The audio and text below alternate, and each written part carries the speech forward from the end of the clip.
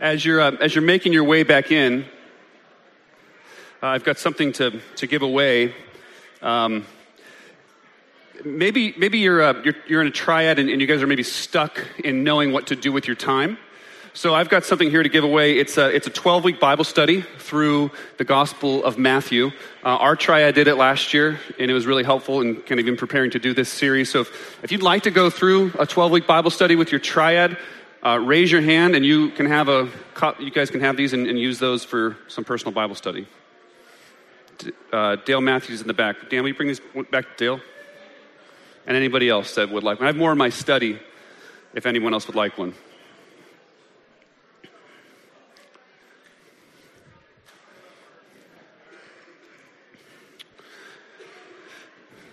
So if I seem a little rushed or giddy this morning, it's because as soon as I'm done preaching here, we are going on family vacation. The Suburban's loaded. It's full of bikes. They'll probably be stolen by the end of the service.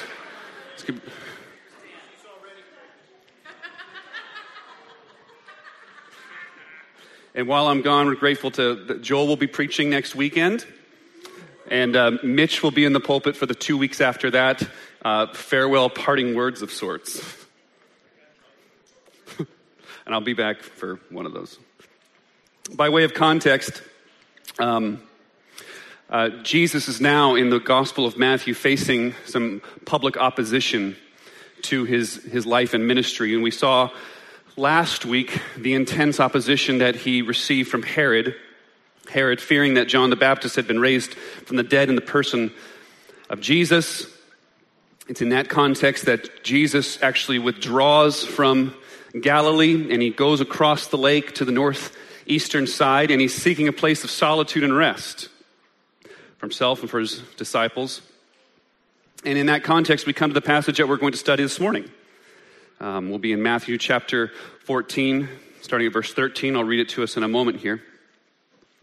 When you come to Matthew chapter 14, you're coming to the end of what scholars call the Great Galilean Ministry. And it's estimated that Jesus began this long ministry somewhere around AD 27 and maybe ends it in AD 29. So he's there for 2 whole years of ministry, and this is the end of it here. But we also know that he's only a year away from his betrayal and his crucifixion. One commentator said it like this: "One more year and the Lamb of God will, by means of his death on a cross, render satisfaction for the sins of all who trust in him." So it's at this significant point that Jesus performs his most famous of miracles, the feeding of the 5,000, in the midst of his ministry on the northeastern shore of Galilee. In many stories or action movies, it's about halfway through that you kind of reach that point where it's time to, gird up for battle, right? In Star Wars, it's where Luke goes and trains with Obi-Wan. In Braveheart, it's William Wallace training the troops. But my favorite is when Kevin McAllister gets ready for Marvin Harry in Home Alone. And he sets up his traps and so on. And there's this whole portion of the movie where he's setting up his traps, and at the end comes the climax where it's the great battle and so on. And that's sort of where we're at in the Gospel of Matthew. We've kind of come to that place where we're about halfway through. We are halfway through in terms of sheer content. And we're going to see in this text Jesus preparing his disciples for the coming revolution that he's bringing. We're going to see Jesus preparing his disciples for the coming revolution that he's bringing. So I'll read the text to us. We'll unpack it under 3 points. We'll pray, and I will go. Matthew chapter 14, verses 13 to 21. Now when Jesus heard this, the beheading of John the Baptist, he withdrew from there in a boat to a desolate place by himself. But when the crowds heard it, they followed him on foot from the towns. And when he went ashore, he saw a great crowd and had compassion on them and healed their sick. Now when it was evening, the disciples came to him and said, "This is a desolate place, and the day is now over.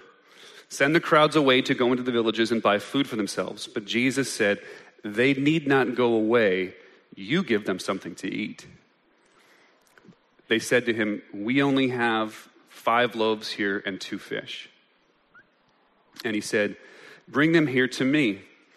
Then he ordered the crowds to sit down on the grass, and taking the 5 loaves and the 2 fish, he looked up to heaven and said a blessing. Then he broke the loaves and gave them to the disciples, and the disciples gave them to the crowds. And they all ate and were satisfied. And they took up 12 baskets full of the broken pieces left over. And those who ate were about 5,000 men, besides women and children. This is God's word. Would you pray with me?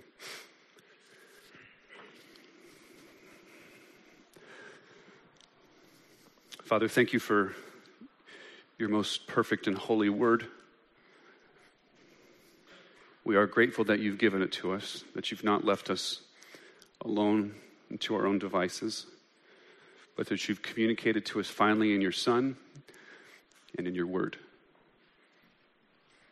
We pray, Lord, that Jesus Christ would be lifted up and adored for all that he is in this place. Help me now. Help us now. In Jesus' name, amen. So kids, if you're listening for a key word and you'd like to make a tick mark on and come tell me afterwards, the key word this morning is revolution. Revolution. Not revolution. Revolution. Point 1, the coming revolution. So this is a very significant text to the church. It's the only miracle that appears in all 4 gospel accounts, and it was very significant to the early church.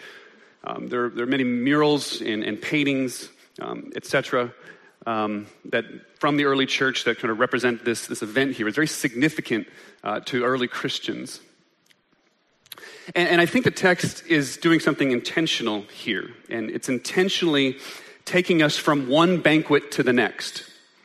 And the previous banquet, the one that we saw last week, was this extravagant show of power, this sort of over-the-top, grandiose, to the point of being even a disgusting show of power from Herod. And now we see this other banquet. We see the true king, the rightful king of Israel, put on his own banquet. And he puts on a banquet out in the wilderness. I must show you the significance of where Jesus is doing this in order for you to understand the meaning here. So verse 13, by starting here, it tells us that Jesus is withdrawing to a desolate place, that he's in need of rest. And there was never probably a better time in Jesus' ministry when he could have rightly said, "Look, I'm tired. Go home. I need some rest. I've been ministering in Galilee. My disciples are under pressure because John's been killed. They know that Herod probably could have done the same thing to them. Maybe his plan was to.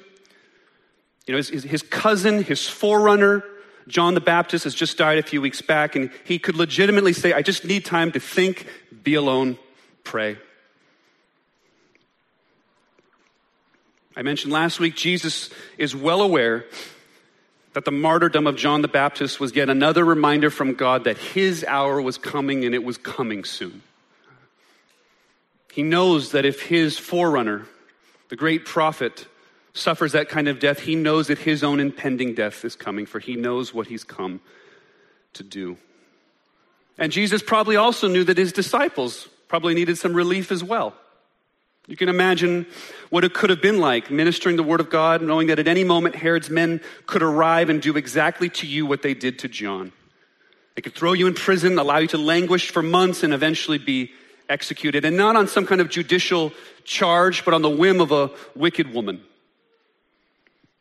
And so you can imagine the pressure of the disciples in that kind of setting. And Jesus knew that he needed to get them out of that setting for a moment so that they might commune with God, maybe recharge their spiritual batteries, we might say, take a break from work so they might be ready to go out and minister again. But when Jesus steps ashore, when he gets to the other side, he sees the crowds.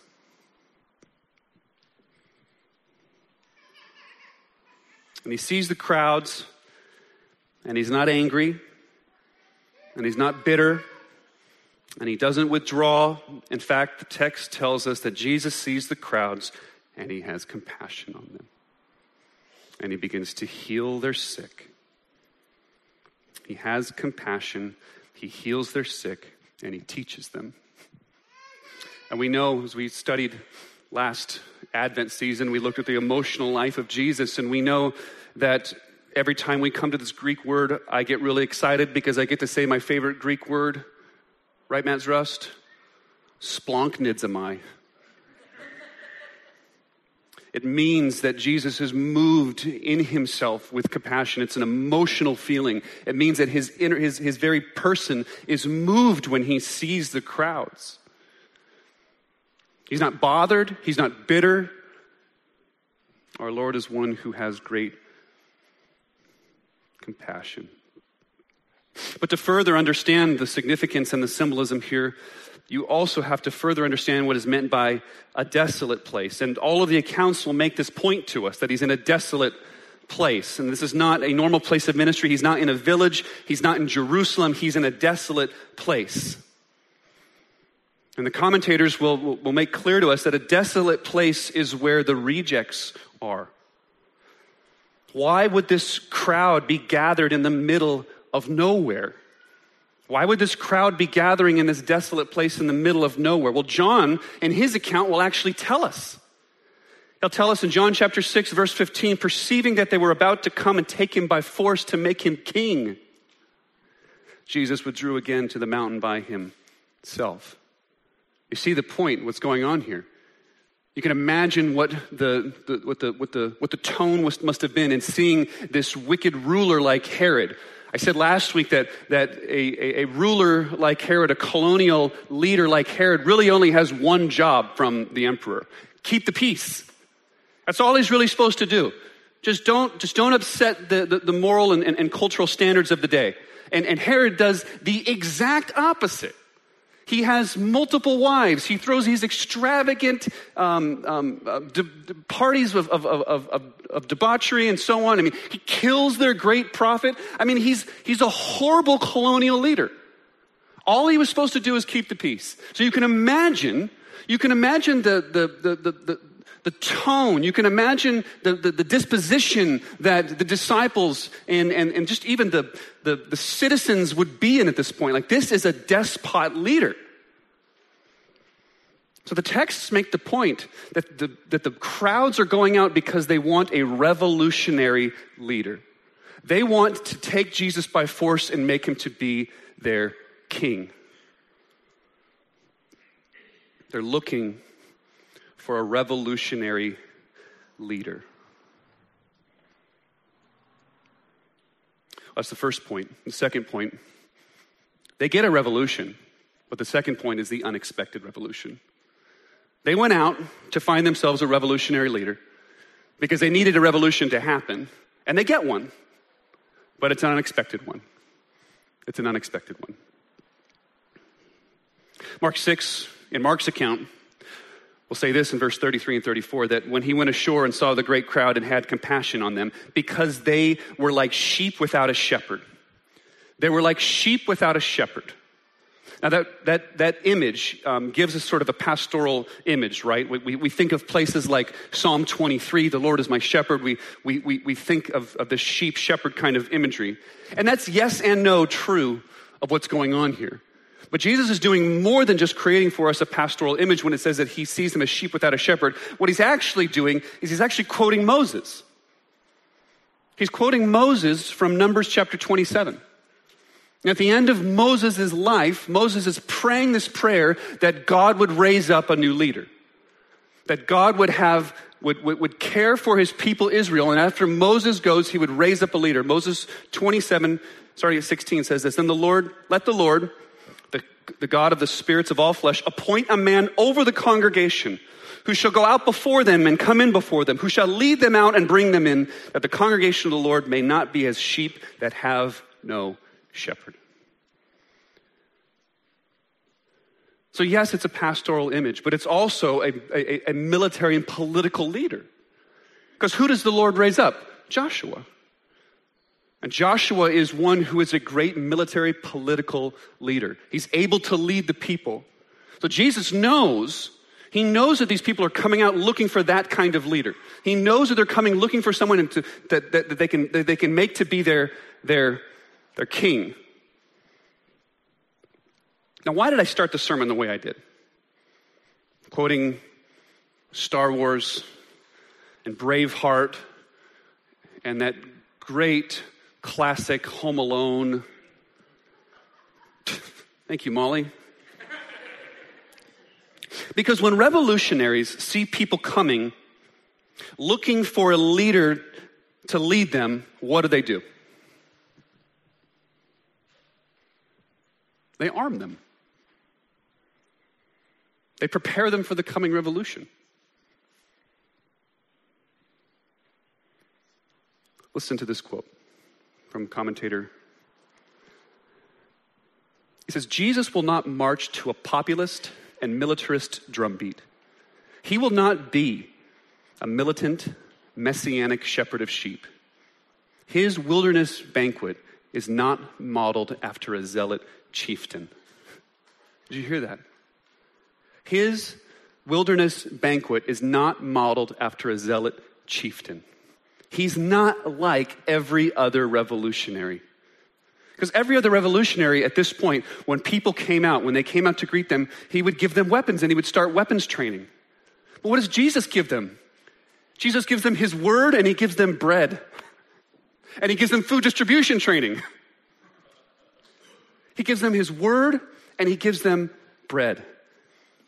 And bread here, bread throughout the ancient world was more than just a symbol of food. It was a symbol of food, but it was more than that. It was a symbol of life itself. Bread is life. Jesus is coming giving his word, and he's coming giving life itself. He's not a symbol of death. He's not a symbol of death like other revolutionary leaders would have been, giving out weapons and so on. He's a symbol of life itself. In fact, his word is bread. His word itself is bread. It is life-giving. He'll tell us in Matthew chapter 4, he said, man shall not live by bread alone, but by every word that comes from the mouth of God. He'll say in John 6:47, truly I say to you, whoever believes has eternal life. I am the bread of life. Your fathers ate manna in the wilderness and they died. But this is the bread. This is the bread that comes down from heaven, so that one may eat of it and not die. I am the living bread that came down from heaven. If anyone eats of this bread, he will live forever. And the bread that I will give for them is my flesh. You see what he's saying? He's saying he's tapping into a deeper human need. He's saying, yeah, I know you're hungry. I know you have this surface level need and you have belly pangs and so on. He's saying, but you have a deeper hunger that only I can deal with. You have a longing within yourself that only I can deal with. You have a desire within yourself that only I can deal with. I am the bread of life. It's a totally unexpected revolution. They're coming out to try to make him be king by force. And what he does instead is he gives them his word. He speaks to them. He teaches them.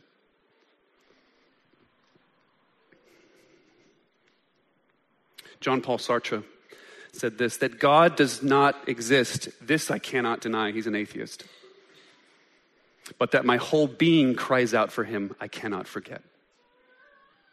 That God does not exist, I cannot deny. But that my whole being cries out for him, I cannot forget.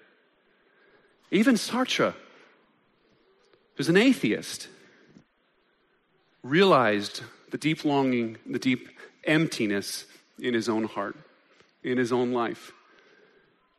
And Jesus knows that he can certainly meet, and he does meet, their material, physical need. But because he's a compassionate and gracious Savior, he knows that they have a far deeper need that he will meet. He knows that they need the bread of life. Do you realize the emptiness that you have? It has to be dealt with, and it can only be dealt with through Jesus Christ himself. That's his word. His word is life-giving. But his ministry is also marked by deed. He does give them physical bread. And this is the great paradox of Jesus. It's the great paradox of the church. Jesus comes preaching and teaching and healing the sick. And it's become so significant to the proclamation of the gospel that as the early church is forming in God's providence, there are two offices in the church. There are elders and there are deacons. Because the ministry of the word ought not be neglected. The ministry of the word, giving the word of Jesus to his people and his disciples ought to be neglected. But also it's so significant to meet physical and actual needs that there's a second office of deacon, who will be given to the work of service, given to the work of meeting practical needs in the life of people, in the life of the church, in the life of the world around us. So word and deed is what marked Jesus' ministry, and word and deed is what marks the church. So much so that there are two offices in the church. So much so that there are two offices in the church. I just want to commend the deacons to you. I showed up about 8:30 this morning to go to my study and pray and go over my notes. The deacons, they're in the old chapel just meeting, and they're talking and they're strategizing. They're talking about practical needs in the congregation because they love and they care for you. I'm just grateful that God has given us those kinds of deacons in this church. Pray for them, encourage their work. What do we see, though? Still on this point of deed, in this unexpected revolution. What do we see when we see Jesus performing this miracle here? Is Jesus just, is he just going about like a magician of sorts? You know, just trying to get people to ooh and ah, maybe a little bit here and there? Listen to the commentator. He says, when Jesus expels demons and heals the sick, he is driving out of creation the powers of destruction and is healing and restoring created beings who are hurt and sick. The lordship of God, to which the healing witnesses, restores creation to health. Here it is. Jesus' healings are not supernatural miracles in a natural world. They are the only truly natural thing in a world that is unnatural, demonized, and wounded. You hear what he said there? He said that the only natural things that are happening in a world that is unnatural, demonized, and wounded. So when Jesus is performing a miracle, he's not suspending the natural order as we know it and doing something different. Instead, what he's doing is he's reordering things to the way that they ought be. So when you see Jesus performing a miracle, it's him setting the world. It's a glimpse, it's an image, it's a window into Jesus setting the world the way it's supposed to be. When you see him healing the sick, he's restoring things to the way that they were at creation before the fall, and he's restoring them to the way that they will be when he comes in his kingdom. When you see him feeding people that have hunger pains, it's because we were never meant to go hungry. When you see Jesus performing miracles, you're getting a window, a glimpse, a picture into the way that the world is going to be one day. When he comes in the fullness of his kingdom and he rights every wrong and he wipes away every tear, every sickness, every disease, that's what he's doing. And when we, even the new creation itself, when Jesus comes in the fullness of his kingdom, it starts with a feast. It starts with a feast, celebrating all that God has done. And this hope of future bread, of seeing Jesus multiply bread for his people, gives hope to us now.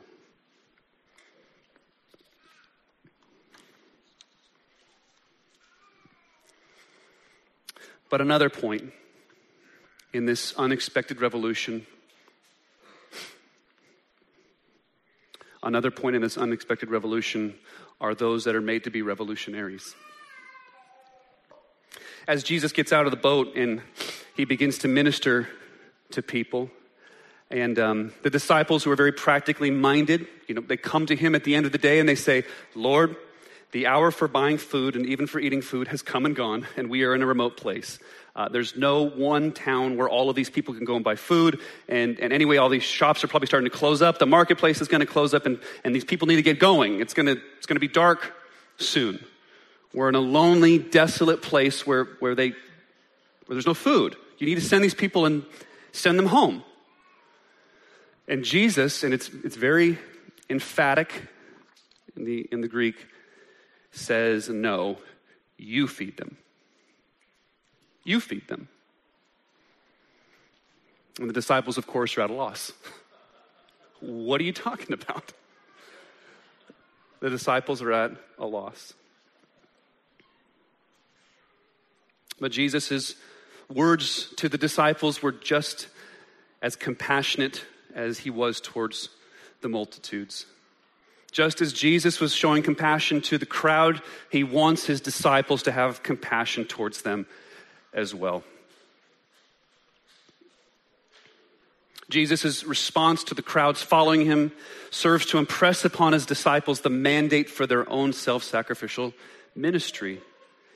Jesus had called his disciples to be shepherds of the flock. And in this passage, he's giving them a practical example of how to shepherd the flock. The shepherd denies himself for the sake of the flock, he's showing them. That's the example that he's setting forth. The disciples very practically wanted to send the people home. But Jesus, because he knows that these people need a shepherd, desires to care for them. He wants his disciples to have the same type of disposition, of compassion as they minister to the needs around them. One more quote. The needs of people sick and ignorant and hungry meant far more to Jesus than his own convenience and ease.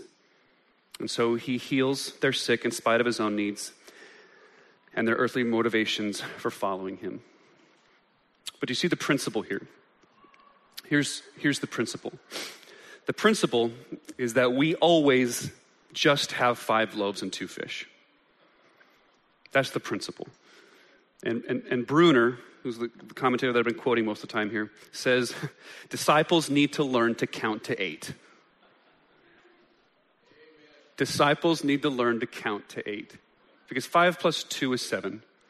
And they always just see what they have in their hands. But they need to learn to see their own inadequacy. And here's the point. That Jesus' work in the world is impossible. It is. Whether it's word or deed.